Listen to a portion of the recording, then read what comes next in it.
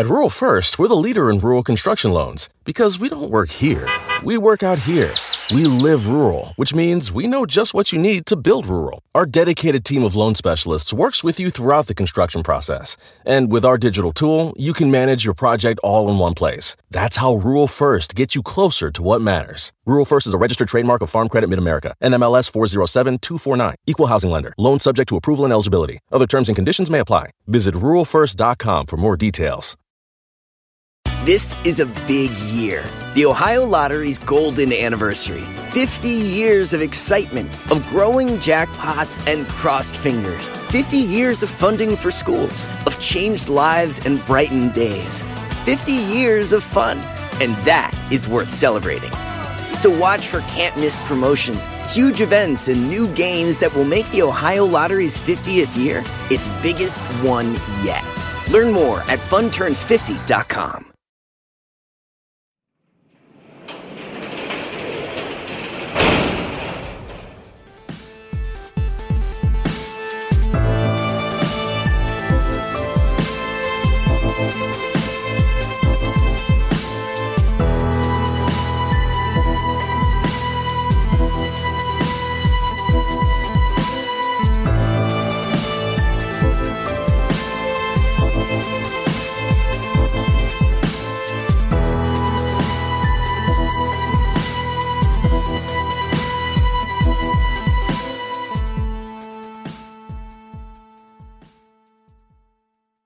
Welcome to True Crime Garage. Wherever you are, whatever you are doing, thanks for listening. I'm your host, Nick, and with me, as always, is a man who goes for the fake punt on first down. He is the captain. Your mother goes for the fake punt. It's good to be seen, and it's good to see you. Thanks for listening.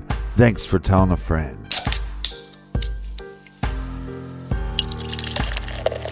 We have covered so many cases from Indiana, and a return to the Hoosier State means another great beer from one of our favorites. That's right, from Three Floyds Brewing Company, we have Apocalypse Cow. Garage grade 4.5 bottle caps out of 5. This is a complex double India Pale Ale.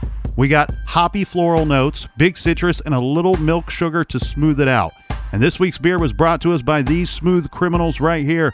First up, we have a big cheers and thank you to our friend Robin with a Y out of Berkeley, California. And a big shout out to Sam G in Lakewood, Ohio. Next up, a double cheers. This goes out to Jesse Lyons in Valatia in New York, New York. And a big we like your jib to Jason in Spring Lake, North Carolina. Next up, we have a shout out to Alicia and her wonderful father, Andy, in Roanoke, Indiana. And last but certainly not least, we have carriers Jason and Matt at the Rexburg, Idaho Post Office. Everybody that we just mentioned went to truecrimegarage.com and clicked on the donate button, and for that, we thank you. All right, two things I need to tell you. Go to truecrimegarage.com, sign up on the mailing list. We're going to be announcing like a Black Friday Christmas sale, and if you're not on the mailing list, you won't have the promo code to get the discount. So go do that at truecrimegarage.com. And right now on pre-order, we have the less snuggle sweaters. Boyfriend sweaters is what they're called. They kind of hang off the shoulder a little bit. They're on pre-order right now, so if you want one, get one. They're going fast. And that is enough of the business. All right, everybody, gather around, grab a chair, grab a beer. Let's talk some true crime.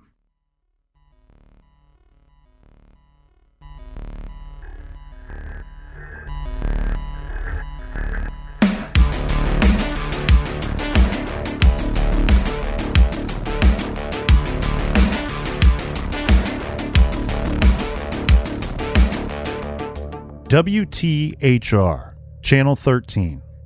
is the news leader for Indianapolis and Central Indiana. For this week's case, they have been there since the beginning. December 12, 2012. Sharice Walker Bingham was shot and killed near her home. The murder has gone unsolved. Not because of a lack of effort or know-how, but from a lack of evidence. Sharice was close with her family, and every year, near the first days of winter, the Walker family unfortunately has to experience the anniversary of her death. But But it's also a very important marker for where the case stands today. It's one more chance to remind the public that someone very special was taken away far too early. An injustice has been done, and someone still needs to be held responsible. WTHR reported on December 12, 2016, that on this date, exactly 4 years ago, someone got away with murder. On the anniversary of the crime, police and the family of Sharice Bingham begged for help and justice. They returned to the scene of the crime, a popular walkway along the White River near New York Street on the edge of the IUPUI campus.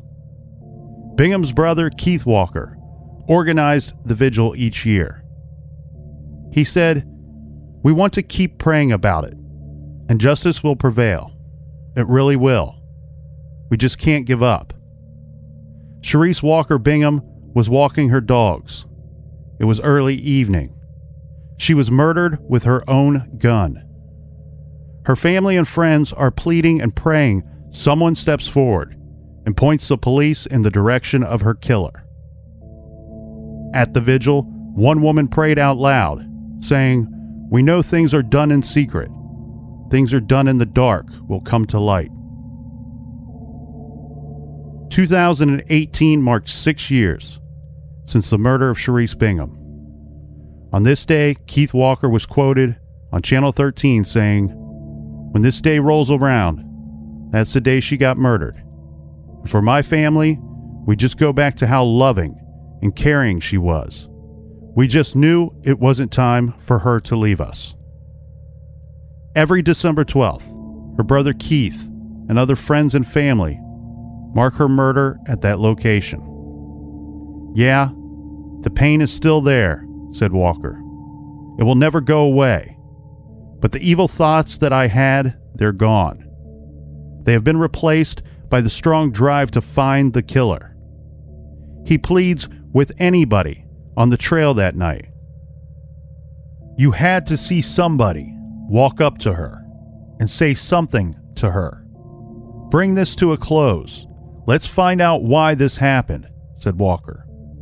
"Get some justice over it so both families can move on."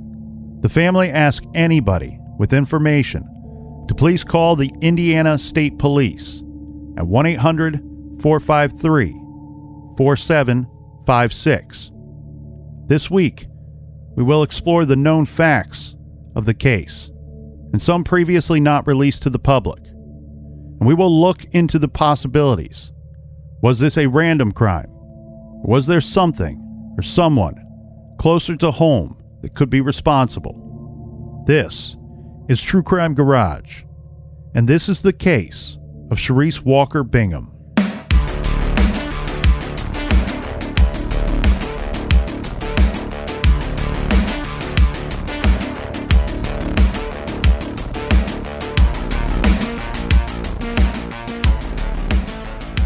Sharice Walker Bingham was 51 years old. She died just days before her 52nd birthday.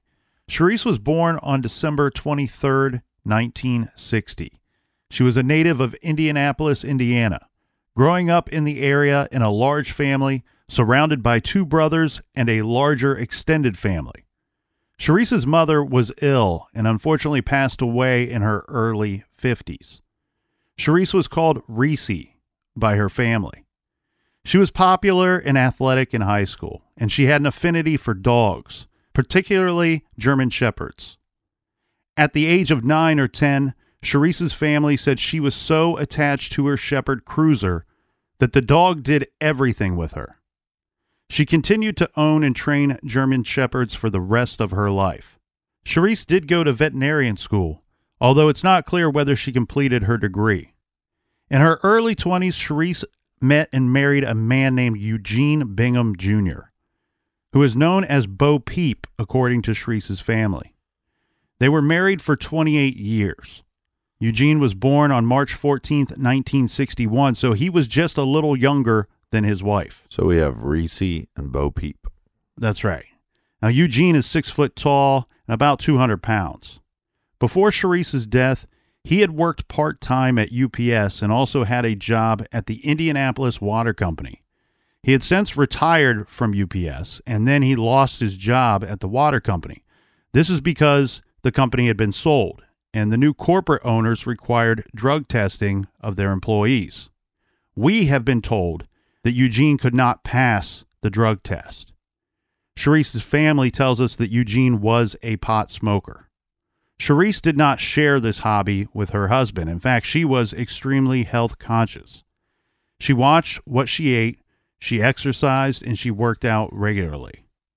Now, Sharice and her husband Eugene, they had no children, so Sharice was crazy about her 2 dogs, treating them like they were her kids. She worked full-time at a couple of different long-term positions throughout her adult life. Now, just months before, she took a position at the Gatorade bottling plant. This is in Indianapolis. She was a member of the New Haven Missionary Baptist Church, where she was very active in the community there. Now, Sharice would be described as tall, attractive, with short hair. According to Sharice's aunt, Deborah McMurray, she had a way about her that when she walked into a room, she made people turn their heads. The general known facts of December 12, 2012, the day in question, is that Sharice Bingham was out walking her dogs, presumably alone. Now, even though it was after dark, it was still just evening time, fairly early, right. And this is in a big city on a well-traveled path, and her 2 German Shepherds are with her and are trained to protect. This is like a walking path or biking path, right? Correct. So this is around 6:30 p.m. when a passing cyclist found her body, bloodied and prone, with her 2 dogs circling her in distress. What happened and why would someone kill this warm, beloved, church-going, hard-working woman? Let's get into the details of that day to try to figure it out. Right. So the 12th of December, 2012, it was a cold Wednesday evening. Sharice was scheduled to work the overnight shift at the Gatorade bottling plant. She was going about her typical routine that evening, which involved walking her 2 dogs. This is Mayday and Tsunami. She set out with them for a walking trail along the White River. This is right near the Indiana University, Purdue University, Indianapolis campus, IUPUI, about 3 miles from Sharice's home. Sharice drove to this location in her truck and parked it in a small lot along the North White River Parkway West. She then proceeded to cross the White River on the West New York Street Bridge and then turned onto the White River Trail. This, as the captain points out, is a trail that is popular for biking, walking, and running during the daytime because it connects the IUPUI campus to some of the dormitories. But it would have been dark or nearly dark by this time when Sharice started out on her walk. The trail at this time of day would be much less populated after sunset. Right, but she's in shape. She has her 2 dogs with her. Now she's taking the dogs on the walk, but the dogs are also a form of protection for her, and she also carries a gun with her when she walks. Most of the time. Keep in mind, she works at night. This is part of her daily routine. This is morning for her, but it's evening for the rest of us.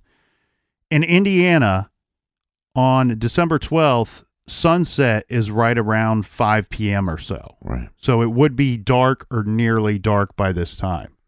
Now, we are not certain how far along on her walk Sharice got to, whether she was just heading out or actually on her way back. Right, and that's because they don't have a definitive time of when she started or how long she was walking for.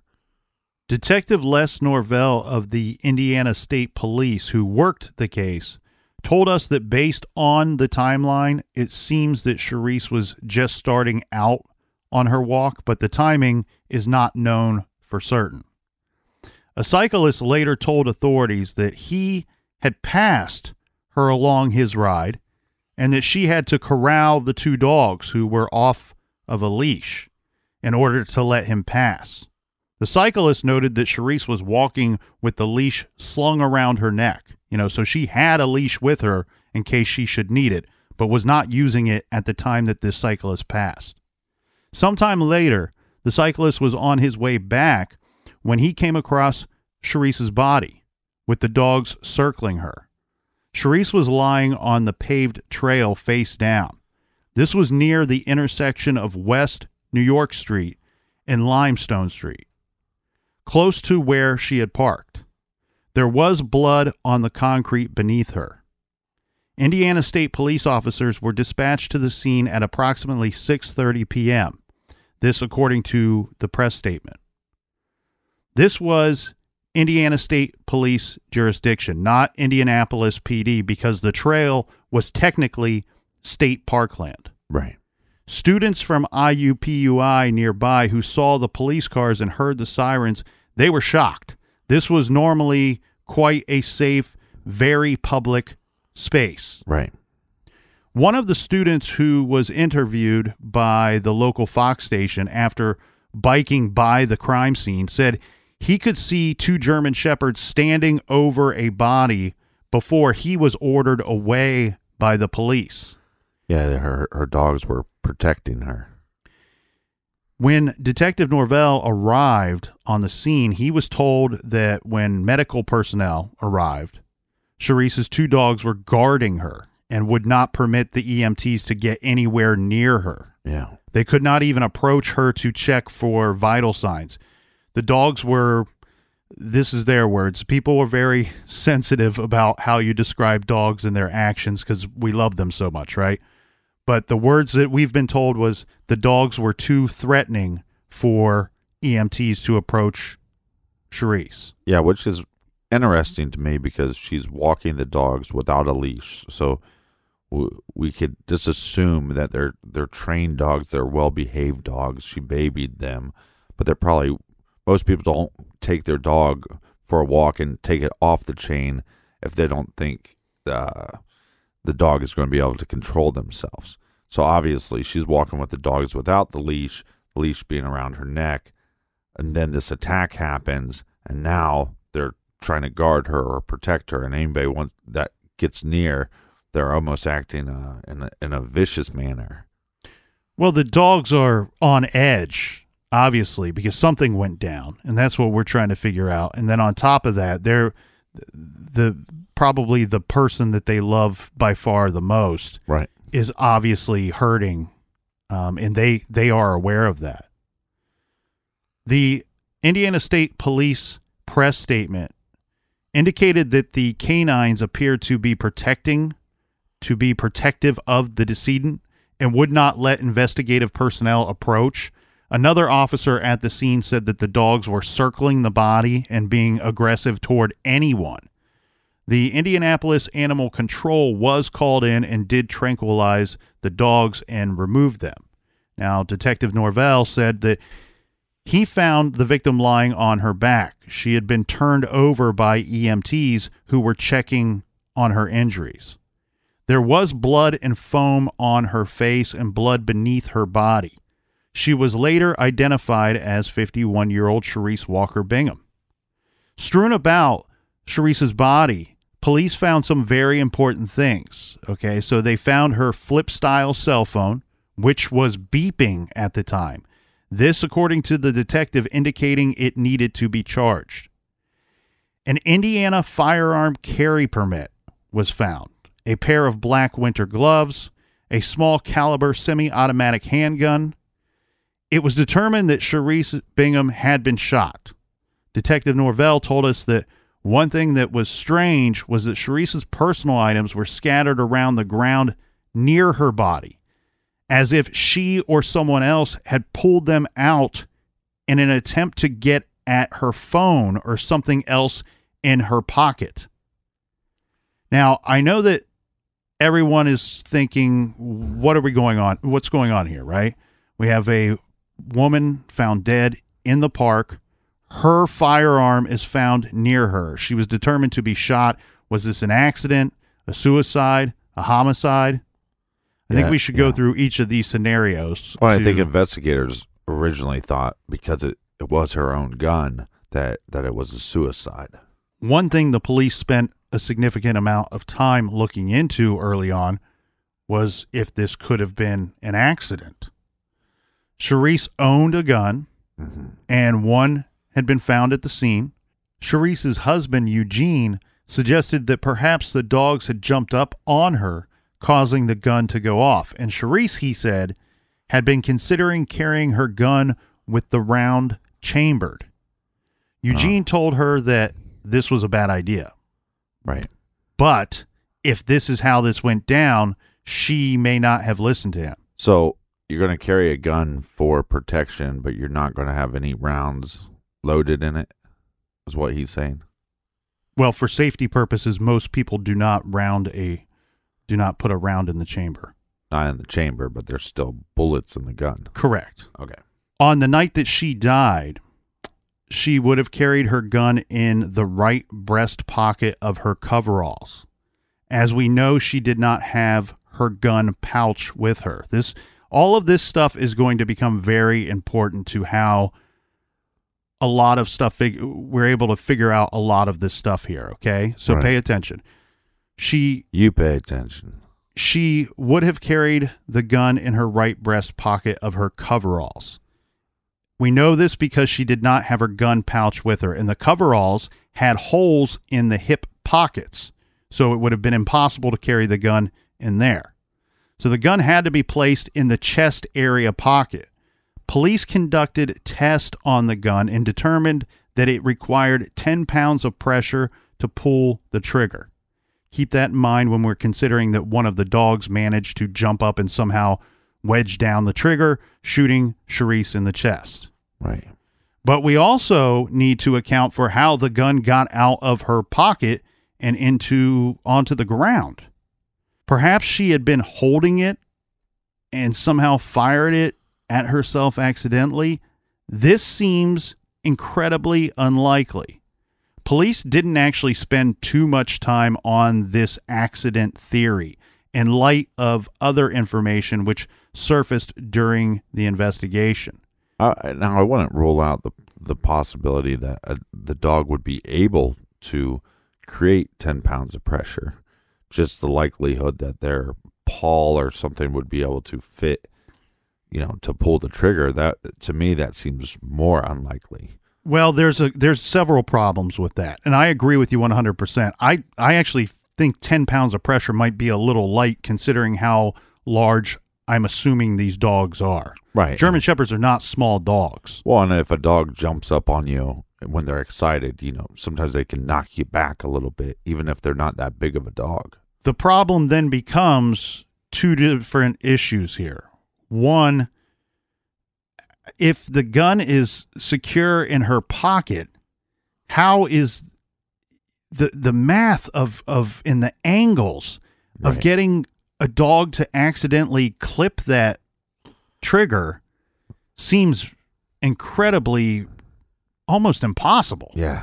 It Right? starts seeming So- like the magic bullet. Right. theory. So then you wonder, like, well, would her gun have been out for some reason, and then the accident occurs? Because if the gun's not out, it seems very unlikely that a paw or a claw or the dog's nail or whatever would cause the trigger to be pulled. Right.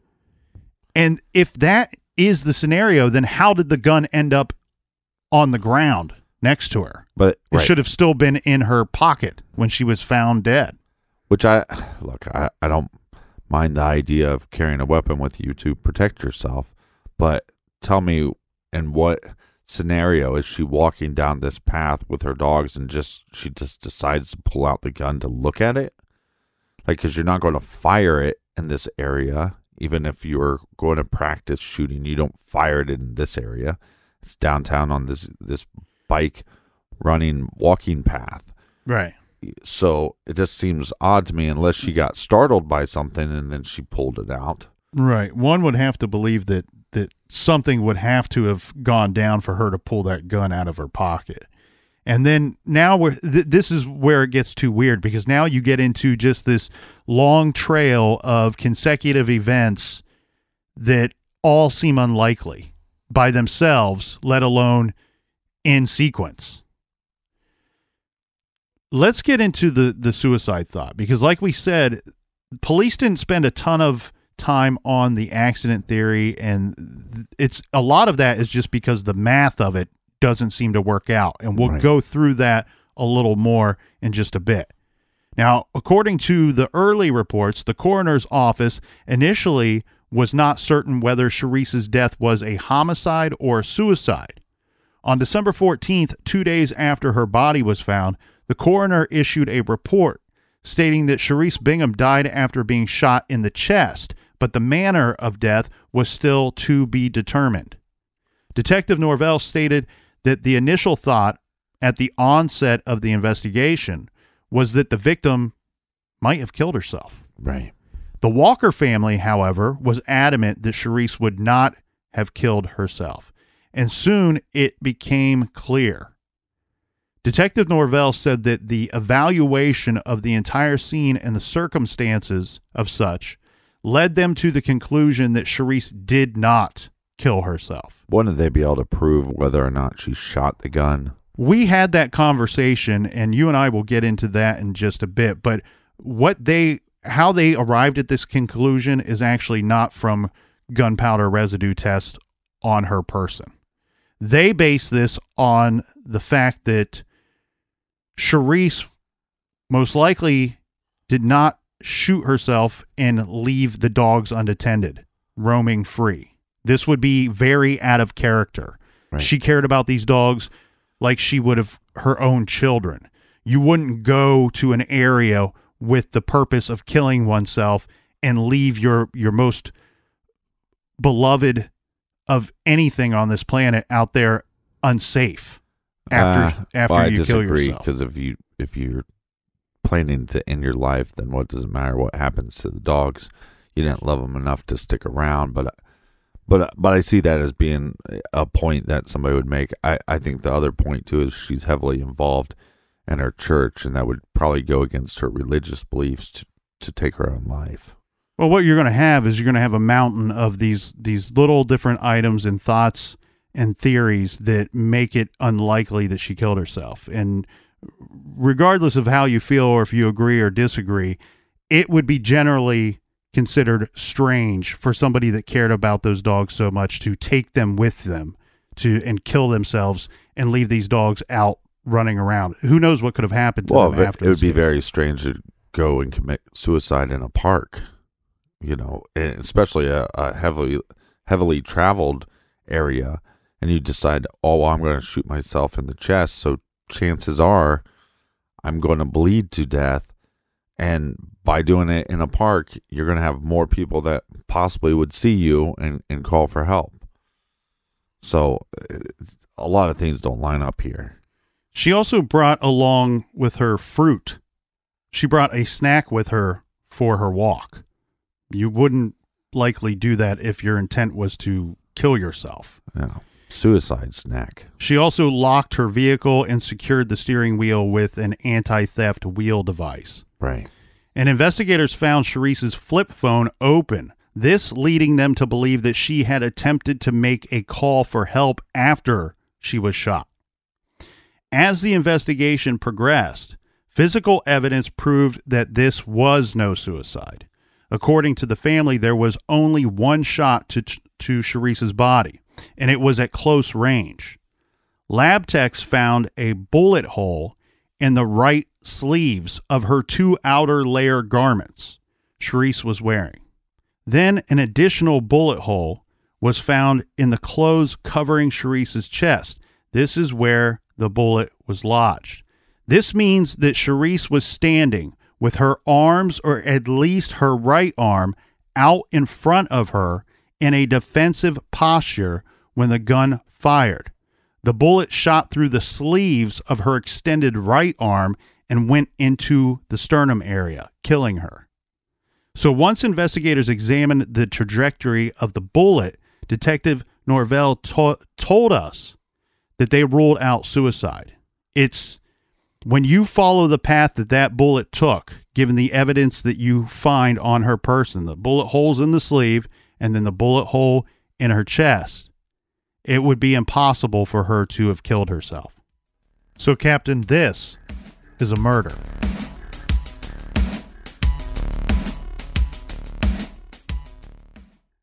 The evidence keeps pouring in. At this point, the facts are undeniable. It's an open and shut case. Monopoly Go is the most fun you can have in a mobile game. Everyone is still talking about Monopoly Go, for a good reason. It is an absolute hit. Millions of people pass Go every day because this game is always bringing something new to the table. Like countless crazy tournaments you can join with your friends as partners or teams. Or timed events offering bonuses like massive multipliers or rent frenzies to help you get huge rewards.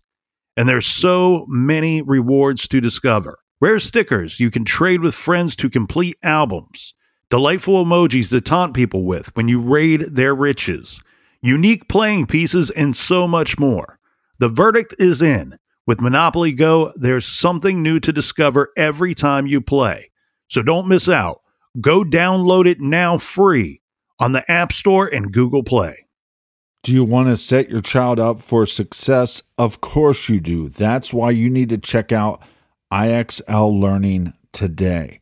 IXL Learning is an online learning program for kids covering math, language arts, science, and social studies. IXL is designed to help them really understand and master topics in a fun way. It's powered by advanced algorithms. IXL gives the right help to each kid no matter the age or personality. There's one site for all kids in your home pre-K to 12th grade. Kids could use it at home on their computer or on an app on your phone or a tablet. No more grading those worksheets. IXL grades everything for you. 1 in 4 students in the U.S. are learning with IXL. IXL is used in 95 of the top 100 school districts in the U.S. I love recommending IXL Learning. Kids can learn at home or on the go. And all my friends and family that are using it absolutely love it because it's so easy to set up and so easy to use. And even the kids that I've recommended it to their parents have told me, hey, Captain, thank you. I was having problems in math and my parents couldn't help me, but IXL could. Do you want to get your kids back on track or do you just want to get your kids ahead? Do so with IXL Learning. Make an impact on your child's learning. Get IXL now. And True Crime Garage listeners get an exclusive 20% off IXL membership when you sign up today at IXL.com/garage. Visit IXL.com/garage to get the most effective learning program out there at the best price. Check out IXL.com/garage today. The best part of spring cleaning takeaway is the post-clean clarity you get. It's kind of like when you find out that you've been paying a fortune for wireless. When Mint Mobile has phone plans for $15 a month when you purchase a 3-month plan. It's time to switch to Mint Mobile. All plans come with high-speed data and unlimited talk and text delivered on the nation's largest 5G network. Use your own phone with any Mint Mobile plan and bring your phone number along with all of your existing contacts. Ditch overpriced wireless with Mint Mobile's limited time deal and get 3 months of premium wireless service for $15 a month. Save a lot of money with Mint Mobile. Get their great mobile wireless service delivered on the nation's largest 5G network. That's premium service at a great price. To get this new customer offer and your new 3-month unlimited wireless plan for just $15 a month, go to mintmobile.com/TCG. That's mintmobile.com/TCG. Cut your wireless bill to $15 a month at mintmobile.com/TCG. $45 upfront payment required, equivalent to $15 a month. New customers on first 3-month plan only. Speed slower above 40 gigabytes on unlimited plan. Additional taxes, fees, and restrictions apply. See Mint Mobile for details. Warmer, sunnier days are calling. Fuel up for them with Factor's no prep, no mess meals. Meet your wellness goals in time for summer thanks to the menu of chef-crafted meals with options like Calorie Smart, Protein Plus, and Keto. Factor's fresh, never frozen meals are dietitian approved and ready to eat in just 2 minutes. So no matter how busy you are, you'll always have time to enjoy nutritious, great-tasting meals. With 35 different meals and more than 60 add-ons to choose from every week, you'll always have new flavors to explore.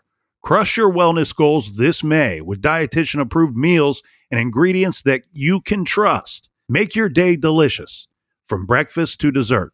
Stay fueled with easy, nutritious options. Treat yourself to restaurant-quality meals that feature premium ingredients like filet mignon, shrimp, and blackened salmon. I am new to Factor, and I have been loving every minute of it. I have a problem, and it's called lunch. Some days I need to pack a lunch, and some days I work from home. Whether I'm at home or whether I'm on the go, Factor is fueling my lunch from now on. Head to factormeals.com/TrueCrimeGarage50 and use code TrueCrimeGarage50 to get 50% off your first box, plus 20% off your next month. That's code TrueCrimeGarage50 at factormeals.com/TrueCrimeGarage50 to get 50% off your first box, plus 20% off your next month while your subscription is active.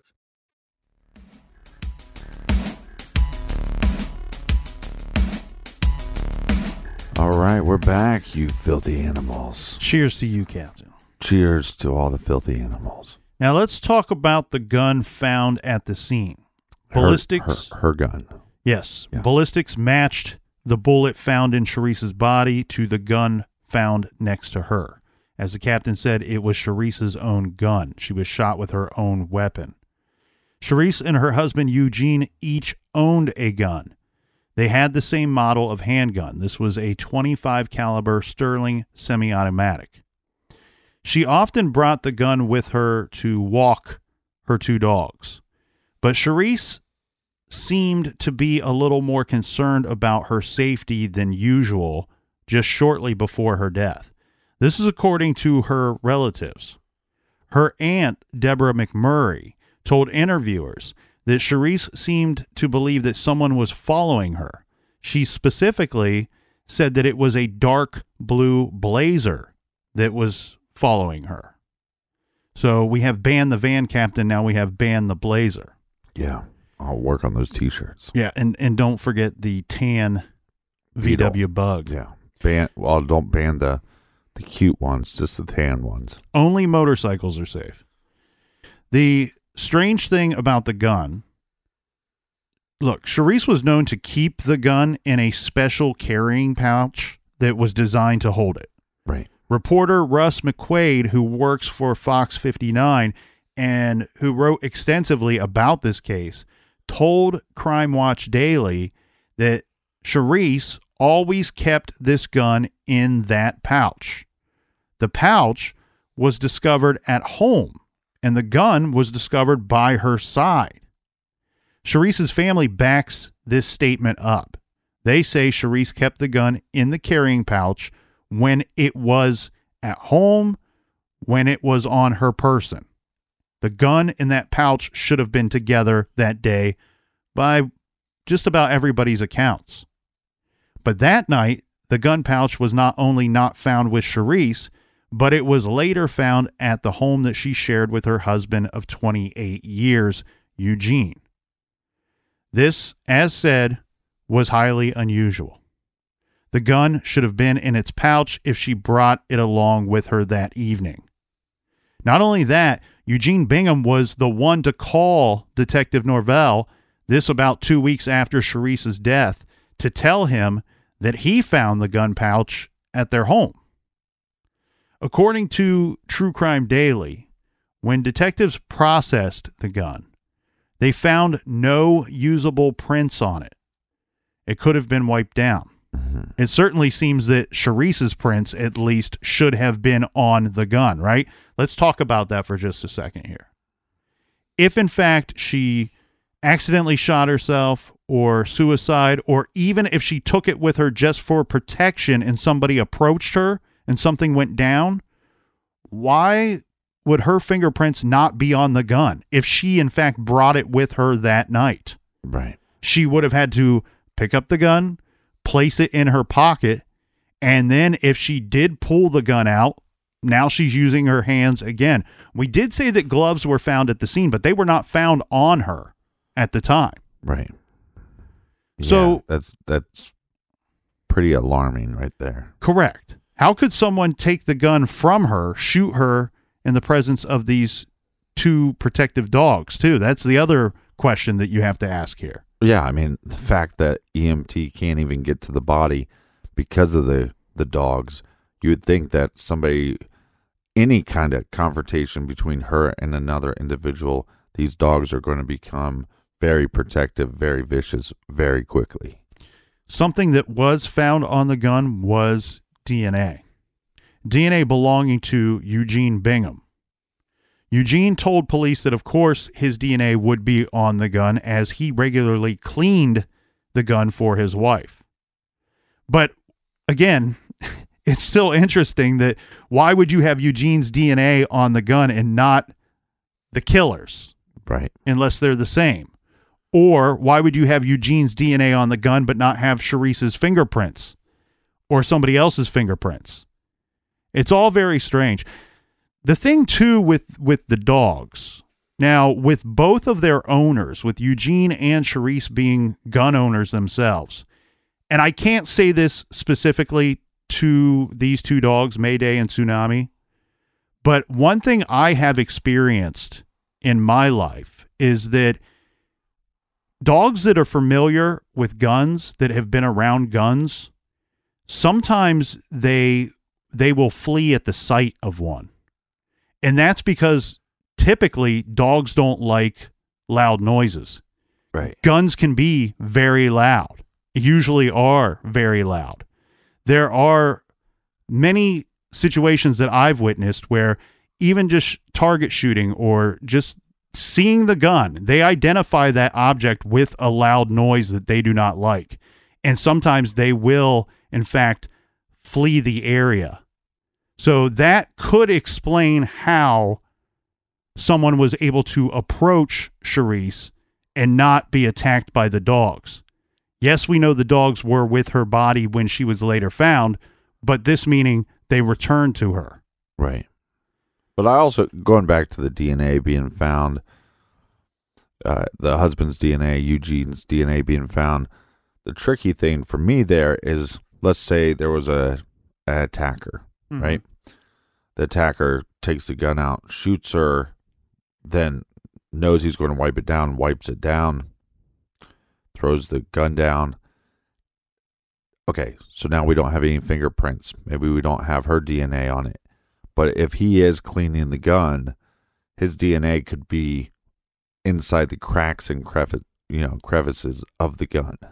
Correct. And so it's not clear in the investigation of did they just pull it out and just wipe the handle or wipe the, wherever, you know what I mean? Like, did they wipe the trigger or did they have some kind of solution on, like a Q-tip and went inside the cracks and crevices, and that's where they found the DNA. I wish it was a little more clear, and it's not clear to me in this investigation. Well, I think you're probably spot on with your assessment of their words, and often we have to do that. We have to read between the lines to come up with what is actually going on in the investigation. We were very fortunate that Detective Norvell and very fortunate that the Indiana State Police spoke with us regarding this case. And they did tell us some things that have not been released to the public yet. When this comes out, now they're released. There were questions they did not answer, which is totally fine and more than acceptable. The thing here is they were involved with us because they want this case solved. They have poured a lot of effort and a lot of heart into this investigation. And so it was great. It's good for True Crime Garage that we get some insider information, but it's also good for their investigation. The thing that we have to worry about here, Captain, is the threat of this case going cold. That's what everybody is in fear of. Yeah. And so I think you're spot on with your analysis of their words and their actions. I believe that you're correct, that they probably were going to those cracks and crevices and to the small little parts of that gun to recover anyone's DNA. And the DNA that they came up with was Eugene's. Because what it looks like to me is that whoever used that gun to shoot Charisse, they wiped it down, and they were probably wearing gloves at the time of her murder. Right. So all I'm saying is that I don't think that makes Eugene my number one suspect because of his DNA being found. His DNA was probably right where it should have been if it's from him cleaning the gun. Right. But I'm not going to rule him out because we don't find anything on the gun, really. Right. That's the biggest problem. There should be something else, and there's not. And that's why I think the assumption of Charisse bringing the gun with her that night is a dangerous one to assume.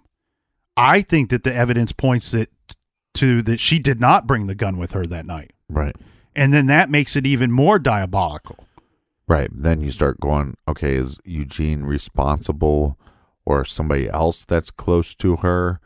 Or is it a hit and Eugene is giving the perpetrator her weapon to make it look like possibly a suicide or accident?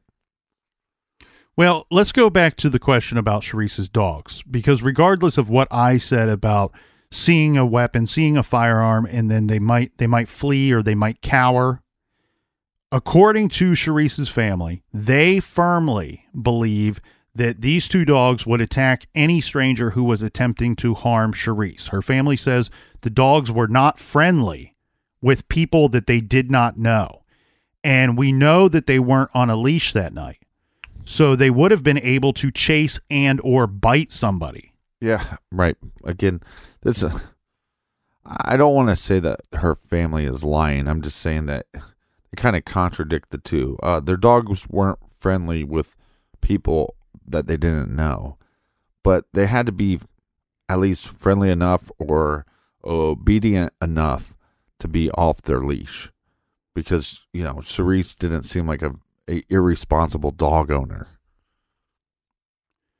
So the general rule that I apply with my dogs is I leash them in situations where I believe they will not respond to my commands. Okay. Right. And so there are times that I do not leash them because I am of the belief that they will respond to my commands, meaning I still have control over my dogs even though they are not leashed. What I'm getting at here, and where I think the family's heads are at with this situation, is they're not leashed because they're out walking. This is supposed to be something good for them. And if it's just a passerby, if it's just somebody walking or cycling and she needs to throw a command to the dogs, she believes that they will respond to that command. They are still under her control. Right. In some type of situation where we have an aggressor, where we have an attacker, what they're saying is you wouldn't command your dogs in that situation. You wouldn't attempt to control your dogs in that situation. You would attempt to defend yourself. And therefore, they are saying that these dogs, had they seen her in any kind of distress, would have attacked or chased whoever did that. Right. Where they have the biggest problem is they say that the only person that the dogs were comfortable with, to the level that they were comfortable with Charisse, was Eugene. As Eugene lived with the dogs, he was an owner of the dogs. He was a caretaker at times for the dogs, helping with walks and feeding them and such. So I think we need to be clear here and clear up one thing, saying we actually don't know for sure that the dogs did not attack the shooter. Right. It's possible that they chased away or even bit Charisse's attacker and then came back to her body. Mm-hmm.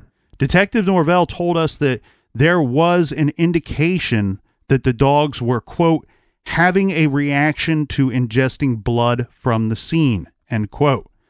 It's not clear what this means, whether they licked Charisse trying to heal her, right, or perhaps they got a piece of someone. Detectives checked area hospitals, but found that no one came in the days after the shooting to be treated for a dog bite. But the fact that it was her gun that was used to kill her indicates that either the shooter got very close to her, risking a dog attack, or the gun was in the possession of someone else. One of the questions I want to know is, remember how you said that biker saw Charisse walking the dogs and she had to corral them was their word. Right. So they could pass by. What I wonder is how far the dogs were away.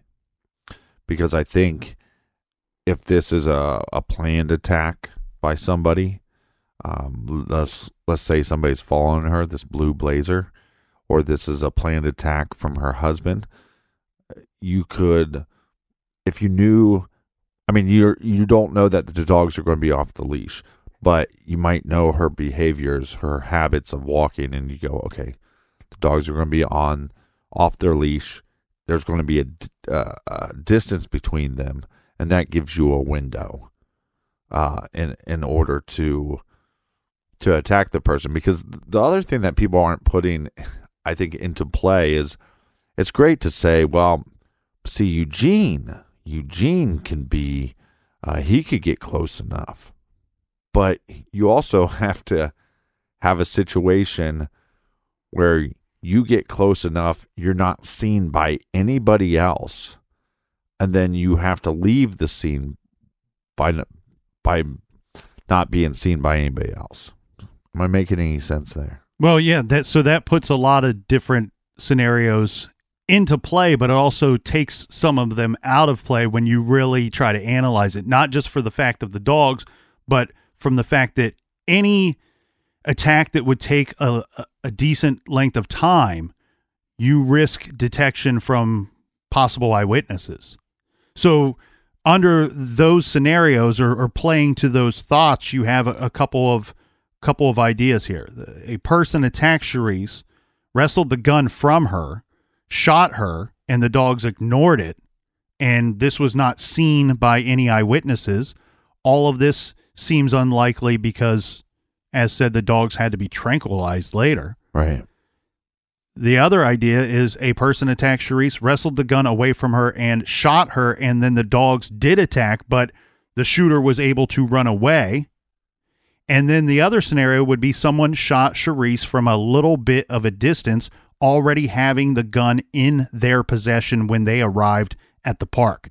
That scenario, to me, seems to be the most likely, because one, as you said, if there is a bit of distance between you and the dogs, or if giving the scenario the lay of the land and where everybody is at that time, giving the opportunity for someone to approach her, not having to wrestle the gun from her.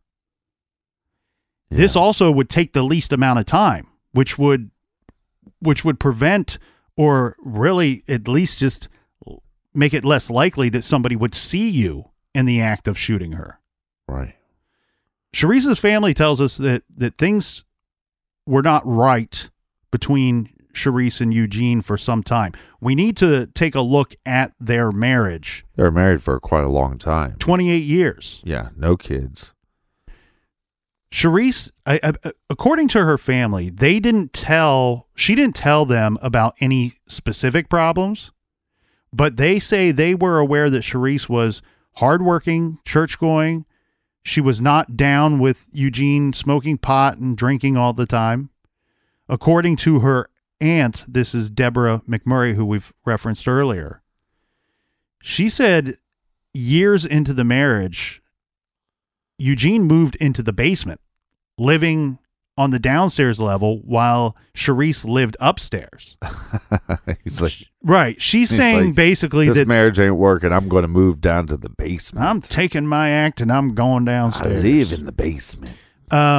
She says that basically she believed that the two cohabitated together rather than living as husband and wife. Right. Let's get into what the police were able to learn from Eugene himself. So while the Indiana State Police... What was his nickname again? Bo Peep, according to her family. Bo Peep is going to live in the basement. Unfortunately, you never know when when they acquire their nickname. Yeah. Unfortunately, some people get a nickname when they're like 2 or 3 years old, and it just sticks with them for the rest of their life. The Indiana State Police, when they were processing the murder scene, and Sharice's truck, which was still parked by the river, Eugene Bingham arrived on the scene. A detective recorded his arrival time as 11:23 p.m. Detectives spoke with him, and he told them that he was asleep on the couch at home, and he woke up around 9:30 p.m. and noticed that Sharice wasn't home. This, he says, was unusual for several reasons, but mainly because she was a routine person, and she did, in fact, have to be at work at 10:30 that night. He tried to call her phone and had no success. So he left the house to go look for her. He says he needed to go to 3 different locations. These were all locations where he knew she would typically walk the dogs. The White River Park was the last place that he checked. When he arrived, he said he saw... I don't know. This seems a little fishy. But go ahead. Sorry. When he arrived, he said that he saw crime scene tape around his wife's vehicle. That alerted him. That made him approach the detectives. On December 13th, this is the day after the murder, the Indiana State Police detectives, this is Les Norvell and Matthew Lawrence, they conducted a thorough interview with Eugene. Some things that he told them the previous night at the scene of the crime seemed off. In the interview, Eugene stated that Sharice was a creature of habit. On the days when she was working the night shift, she would get up late, do some stuff around the house, exercise, shower, take the dogs for a walk, and then go to work. On the 12th, the detectives said that Eugene and Sharice did have a conversation that day.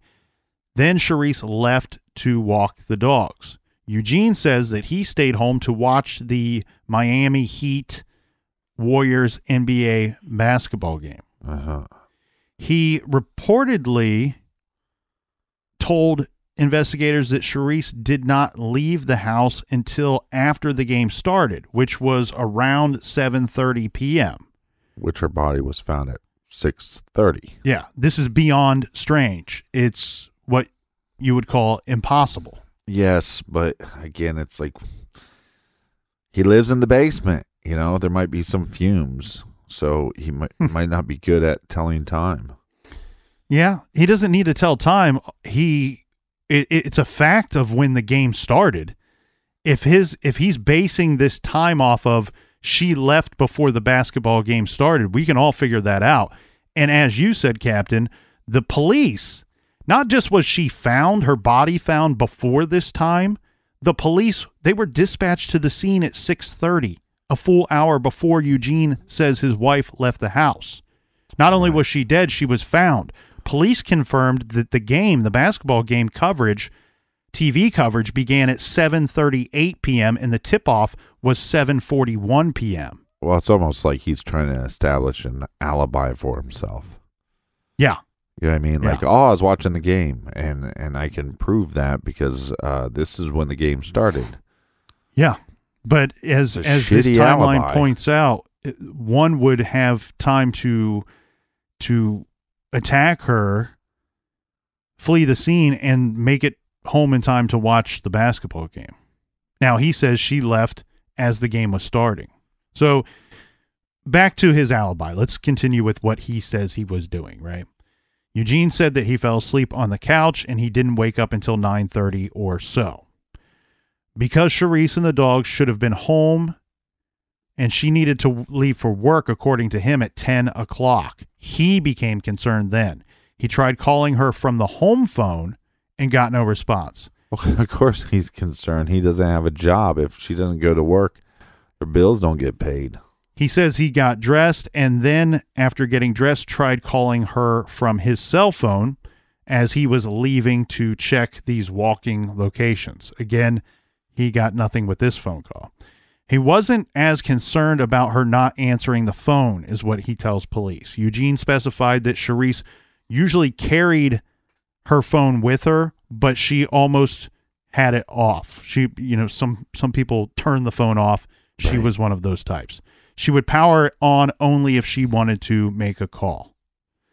So they pulled Eugene's phone records, and what they found did not mesh with what Eugene was telling them.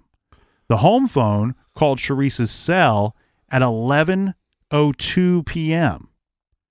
The call from Eugene's cell to his wife's phone was made at 11:09 p.m. These calls were made an hour and a half after Eugene said he woke up and noticed his wife was missing, and well after he said he made the calls. Right. So we have multiple lies from him, and then that makes you want to question about the gun when he says, well, I cleaned her gun for her. Well, is that a lie as well? I mean, this is evidence that he's a lying crotch sniffer, Yeah. One thing that I would question, this is not going to be any proof of anything, but there are some gun owners that don't shoot their guns. They just don't shoot them. Some people regularly shoot guns, and people that regularly do need to clean them. People that don't shoot them usually don't clean them. So I would be curious as to what their family thought her activities were with that firearm. Immediately when you said there's gun owners that don't shoot their guns, I was like, that seems so stupid. But I know a lot of people that own guitars that never play them. So yeah, I have a guitar that I need to restring. You have a nice guitar collection for somebody that doesn't play, right? And in fact, I have one that I need restrung, and it's been in that state for like 2 years now. So Get it together, Colonel. One day I'll have strings on that guitar. Does it still? And she will play like never before. You used to have a guitar that smelled like onions. That's the same one. Oh, great. Yeah. So the other thing with his phone calls, Eugene's cell received a call at 7:41 p.m. This is from a friend. This call went to his voicemail. This friend was a chiropractor who later told police that he called Eugene because he had heard about a woman's death on the news and wanted to be sure it was not Sharice. It's not clear if this chiropractor is female or male, but we do know that not only is Sharice a friend, but a client, and this person knew Eugene and Sharice equally as well. Correct. Yeah. The cell tower information showed that when this call came into Eugene's cell phone, the pingy ping. The ping. Yeah, the phone pinged off a tower that was near the murder site. Specifically, the tower Eugene's phone pinged with this 741 call was east of a different tower that was closer to his home, which Eugene's phone would most likely have pinged off had he been at home at the time of this call. The call hit the sector of this further tower that correlated with where Sharice was killed. The southern sector of the tower, whereas if Eugene had been at home and for some reason the call pinged the further away tower. Okay, that's you just right. So there's the hell out of me. All right, I wasn't clear with that. What I'm trying to say is there's a southern sector tower and there's a western sector tower. Right? Tower A and Tower B. Correct. It hit off of the opposite one. It hit off of the one closest to where her body was found, not the tower that was closest to his home, as what detectives were originally told would be the situation had he been at home. So this, as you pointed out, he's lying already about some things, and we know this from the phone records. Now police believe he's lying even more because we have the phone records that don't match with his story. And we have this cell phone tower ping information that do not match with his story. All right, so Eugene Bo Peep, we know he's a lying shit princess, but what does this mean? Is he just lying, or is he misremembering, or? Well, it's a little more damning than that because that was a really long way of saying this. Okay, according to the cell tower data, Eugene's phone was not at his home at 7:41 at the time that call came in from the chiropractor friend. Right, about an hour and 10 minutes after Charisse was found. But even more damning than that, according to the cell tower data, the phone was down near the White River and the West New York Street Bridge. This is near where she parked her car, near where her body was found. Right. And Eugene did tell police, of course, they're going to ask him this question once they have this other information. He tells police that no one else would have had access to his phone, meaning by his own admission that if in fact his phone was there in the area that she was killed at 741, the phone was with him. Right. So Eugene told detectives that the cell phone records could not be accurate when they confronted him with this information. This is in regard to the 1109 call. He says that can't be accurate because he was already at the scene at that time, learning about his wife's death from a detective at 1109. Right. Again, that doesn't gel with the information that we have on record. The record shows that he actually didn't arrive on the scene until 11:23 p.m. Eugene, reiterated that he had tried to call his wife beginning around 9:30 when he realized she wasn't home yet. He also said that at least one of the deleted calls was from his wife. So they found 3 deleted calls. He states one of the deleted calls was from his wife. All of these statements, they're contradicted by the actual phone records. Eugene continued to talk to investigators, and in summary, he told police that his wife would not have killed herself. The two had just joined a new church, and they were baptized again. Also, Charisse was a happy person, and they enjoyed each other, although their marriage wasn't perfect. He said that there was no way that Mayday and Tsunami would let anyone near Charisse. He said there was no way a stranger could harm her and those dogs still be around. He said he didn't believe that there was anyone who would want to harm his wife. And it seems to me he inadvertently is pointing the finger at himself.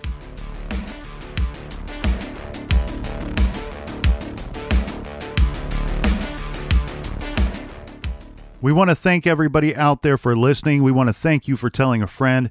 Also, thank you to everyone who shares these cases and these stories on social media. These cases need people's attention, especially this one. Join us back here in the garage tomorrow. Until then, be good, be kind, and don't litter.